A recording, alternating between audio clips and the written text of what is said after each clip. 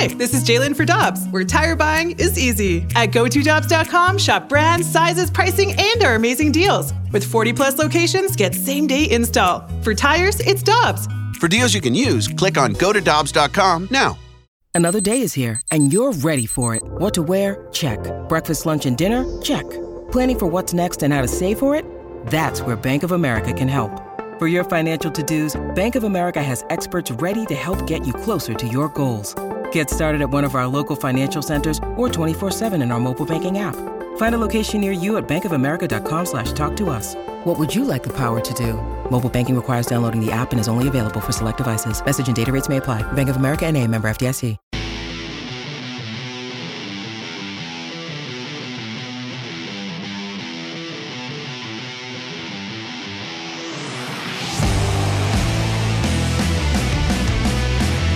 It's the Fast Lane on 101 ESPN with former Blues defenseman Jamie Rivers. I'm Anthony Stalter, and we are fired up for our next guest. We had an opportunity, I think on several occasions, we've had Leo Mazzone on the show. We love him, former pitching coach, of course, of the Braves, and Leo always brings the heat. Leo, we appreciate you coming on. Like I said, it's been about, I think this is the third time we've had you on the show, and you're instant offense, my friend. Thank you. Well, thank you. Thanks for having me on. You know, the greatest fans in the world are right where your show's coming from. That's Damn right. Sure. One of the greatest. All right, Leo, the hockey guy here talking, and now I'm known now as the baseball guy because, you know, I've educated myself quite a bit. But, Leo, I have to ask you this. What's with this five and dive stuff out of starting pitchers these days? Well, it really it kind of insults my intelligence, to be honest with you. And I think they're it isn't that they want to come out. That's just how everybody's brought up now. And for some stupid reason, they do that. And, you know, just think about it. In the rest of our lives, you guys longer than me, you won't see five starters making all their starts anymore on one team. Not only for a year, but maybe for a couple of weeks. And the fact that they're only going five is still mind-boggling, you know. I saw where somebody had a complete game the other day, and I said, he's going to get my vote for the Cy Young, for crying out loud. You know, but, you know, it's just the way it is. And then what happens is, with a lot of major league clubs, you're overexposing your bullpen. And when you overexpose your bullpen, then that creates weaknesses in itself. So the emphasis has to be put on starting pitching, and you know, not. And here's the other thing too. I mean, I think in St. Louis's case, they're missing that Hall of Fame catcher behind the plate. You know, I mean, calling the game and usually having pitchers having a tremendous amount of confidence in what he calls. But that's in a lot of places like that. And now, if pitchers have to depend on calling a game themselves, they don't know how to do it. And that's all dictated from when they sign, what they go through in the farm system, how they're being brought up, still having all these arm problems, all these injuries, and it's all because every pitcher in baseball now tries to get the hitter to swing and miss. What is wrong with pitching to contact on the end or on the handle? That would get your pitch counts down. And there's the other thing, pitch counts. You realize that the genius of Bobby Cox, and he taught me this, and I used it my entire career, was you had him. It wasn't the pitch count that was important. It was going to be the max out inning. For example, hey, Leo, is Glavine going to max out this inning? Yes. Okay, if he's going to max out this inning, I don't care what his pitch count is. This is the last inning he'll pitch. Hey, Leo, is Glavine going to do a max out inning? I said, nope, he's still on a regular effort basis. He goes, well, then I don't care what the pitch count is. I'm not taking him out. So that's more important. That was more important to us is the amount of effort. Now you see guys just rearing back and firing as hard as they can, and the relievers are doing the same thing, breaking balls more than fastballs, below average fastball command, and that's why you have injuries occur from overexertion, overextension, and trying to see how damn hard you can throw the ball instead of pitching. And that's not, you know. Let's look. I'm not old school. I believe there's a place for some analytics. But look what Texas is doing, which good luck going in there. You know, you got Boshi in there, you know, old school combined with the new school. You got Maddox, the pitching coach, combining it both. You have Snicker in Atlanta combining it both. Hell, the Cardinals had a manager that took them to the division, got them to the postseason 3 years in a row, and I don't know what happened to him. They didn't rehire him. Hey, Leo, you were talking about the system, the minor league system, and things like that. And sometimes I laugh when there are things said about kind of like the new era of kids, right? Oh, they don't do this, they don't do that, do this. And my first thought is, well, how were they taught? It's at what point do you look at the parents and say, okay, were we teaching them anything, or we just expect them to come out of the womb? So how much do you think what we're seeing now with starting pitching, 5 and dive guys rearing back and going, all that, is a product of the systems breaking down, where we're not, the teams are teaching them to call their own games, to know how to pitch deep into games? How much is the blame on the organizations? It's more of the blame on systems than it is the actual pitcher himself. Because if you talk to a pitcher, most pitchers will tell you, you're taking me out in the 6th and I've got a good game going just because somebody got a hit and the analytics say you got to roll it over. No, you don't. You got to watch your pitcher and see if he's still pitching good. I mean, I couldn't think of a better example than Snell in the postseason a few years ago, a couple years ago when he had a great game going. They took him out in the 6th, and the other team couldn't believe it. They were tickled to death when they were taking him out. And here's the opposite end of it. I've seen a pitcher get taken out with a no-hitter going after 5, and he's tickled to death. He's in the dugout laughing. If I'm a pitcher and I'm taking somebody out after 5 or 6, and he's got a no-hitter going, he should be throwing stuff. He should be tearing that dugout apart, saying, "What are you doing?" But guess what? It starts now in travel ball. It starts right there when they say, you got to hit a certain number on a radar gun in order to make a team. And I've talked to some college coaches, even small colleges, where I like to see some kids get a chance to pitch that aren't going to go to a major school. And I've seen them pitch, and I've seen them pitch well, and I know damn well they can pitch for Division II teams or colleges. And they'll say, well, no, he didn't show up enough on our gun. He didn't show us enough power. I said, yeah, but all he does is win everywhere he goes. Everywhere since he's grown up, all he does is win because he can change speeds and keep guys off balance. So, and even today, as hard as guys swing it, I would think it should be easier to keep them off balance. So, but, what do we know, right? Right. Leo, you talked just a minute ago about, not having the Hall of Fame catcher here in St. Louis right now in Yadier Molina. And one, I couldn't agree more with you. I think the Cardinals got so used to having the luxury of Yadier Molina that they were probably caught a little bit off guard with the addition of William Contreras. But to isolate that right there, how challenging can that be for both the pitching staff, the players, the staff included, and the catcher to create that chemistry or to get to know each other? Very challenging. And I think the people that have to take charge of that are the pitchers themselves. When you have Molina back there, you just throw what he knows what he's doing. You just throw what he puts down. I mean, you're going to be very confident. Plus, the fact is that the catcher has to know every pitcher's strength, especially in the starting rotation, and the analytic people have to know every pitcher's strength as far as your starting rotation, because you can't call the same game for everybody. You can't call the same game for Wainwright as you're going to call for somebody else. Of course, Wainwright knows what he's doing, but he's toward the end of his career and a great pitcher. So you have to understand these things. It just can't be percentages and numbers and you throw up here for this guy, you throw up here. We based our entire attack all the years that I've been a pitching coach. And I don't care about, that's you. You can do it because of your guys. No. We did it for 15 years, and they weren't there all that time. The thing is that you allow the pitchers to have a say in the pitch selection.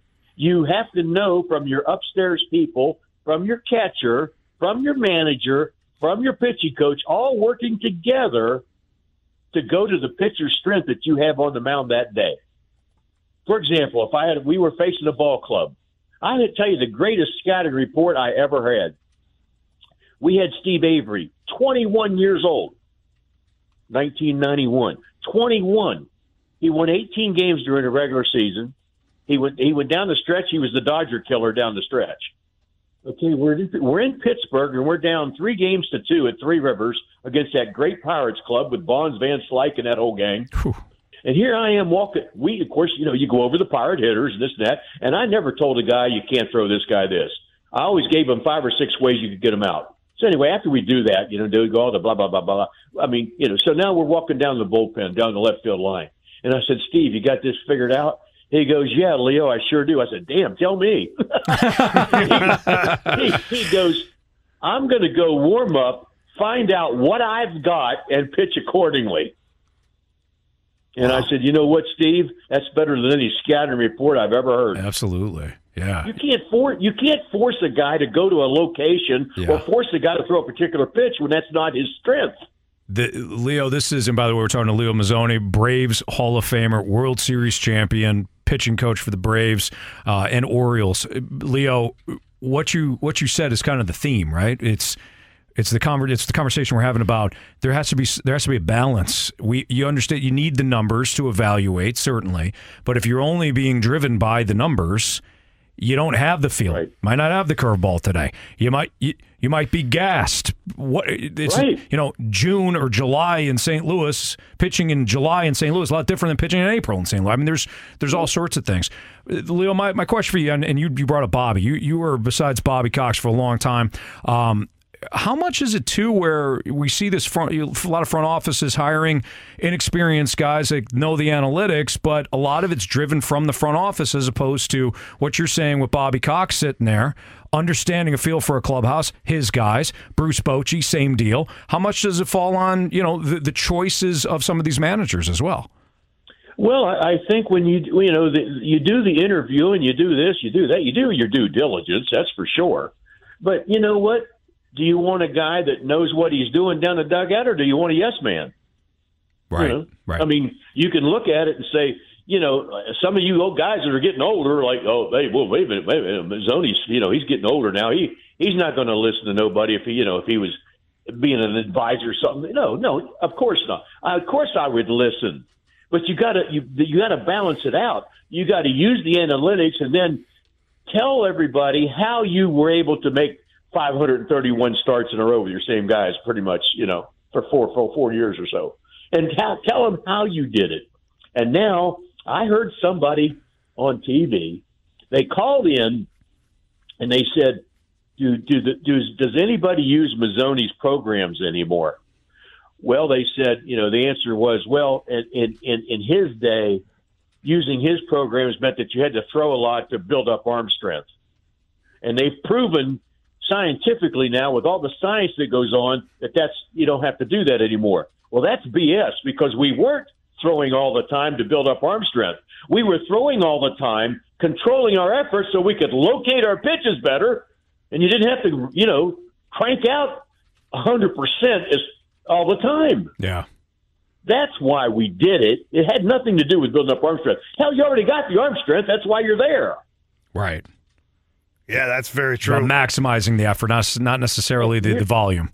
Right, and here's the other thing too: when you bring a pitcher into the farm system, into your organization, the best thing you can do is leave him alone, whether it's a hitter or a pitcher. Instead of saying, "Oh, well, we got to tweak this guy." Well, how do you know how much you have to tweak somebody because he signed for a particular reason, whether it was a hitter, or pitcher that threw well? Why do you have to tweak anybody? Why don't you let him pitch or let him hit, and then if you see that and he's okay, then leave him alone. Leo, you talk about guys being able to pitch and locate and being pitchers, not throwers. Well, we got a pretty good one here for many, many years now, and you know this guy pretty well, Adam Wainwright. He's had a very decorated career, surefire Cardinals Hall of Famer. Maybe a baseball Hall of Famer. We'll see. Time will tell. But he's having a tough go here. The end of last season did not end up the way he wanted. There were some injuries. I started the season kind of the same way, and he just hasn't been able to find his stuff here so far this season. As a pitching coach, How do you handle that? How do you approach a guy like Adam Wainwright, who is such a veteran on the last year of his career? Things aren't going well. You, Leo Mazzone, how would you approach that? Well, it's very simple. I can use a good example. John Burkett. Remember John Burkett? Oh, yeah. A right-handed pitcher. He was toward the end of his career, and Tampa Bay was letting him go. I think so. Bobby, we're down in Venezuela, and he's throwing in an exhibition game down there. We went down there to honor Galarraga. And so, anyway, Bobby comes up to me and says, Leo, he says, you want to take a crack at Burkett? And I said, yeah.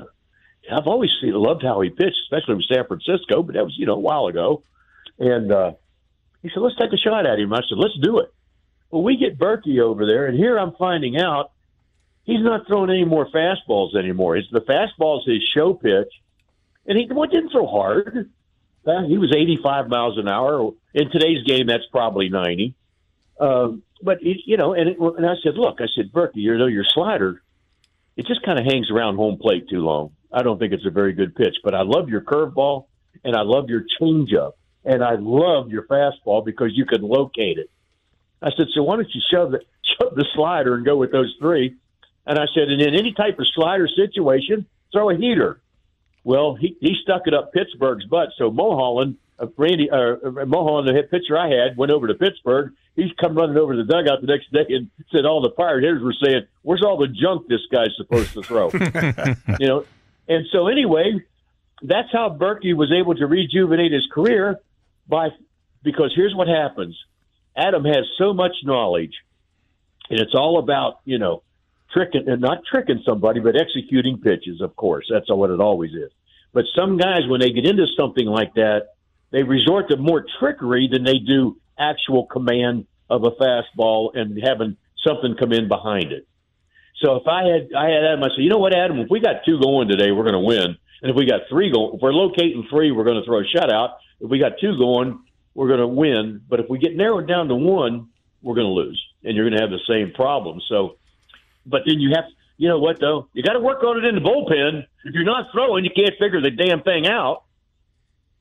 No kidding. Absolutely. Leo, we always love having you on the show. You always bring us so much insight, and you have a way of simplifying things, and I'm sure it's one of the many reasons why you were one of the best, my friend. So thank you for joining us, and we'd love to have you on the show again down the road. Absolutely, and tell Cardinal fans to be patient because they're in a division that they could still – they're only, 7 out, or I don't know what it is, 7 out or something like that. Yeah. We were 10 out in July in 1993, and we caught the Giants. So have faith, Cardinal fans, because you're in a division that you can still catch somebody. There you go. Leo, well said. Thank you, my friend. You got it, my friend. Take care. All right, that's Leo Mazzone, one of the absolute best. We love having him on the show. Atlanta Braves pitching coach. Do you think Leo would adopt me? Yeah, I do. Yeah. Should have asked him. Missed opportunity for sure. Yeah. But I think he would adopt you. Yeah, Jamie. Just love Leo. Let's get into some of the things he said. We'll spend a couple of minutes talking about some things, reacting to what Leo said there. And really, it's not about all analytics or all quote-unquote old school baseball. It's about finding the balance. He clarified it very much. And a lot of the things, Jamie, to your point there, a lot of the things that Leo just said, I think, really illustrated that. So we'll get into that next on 101 ESPN.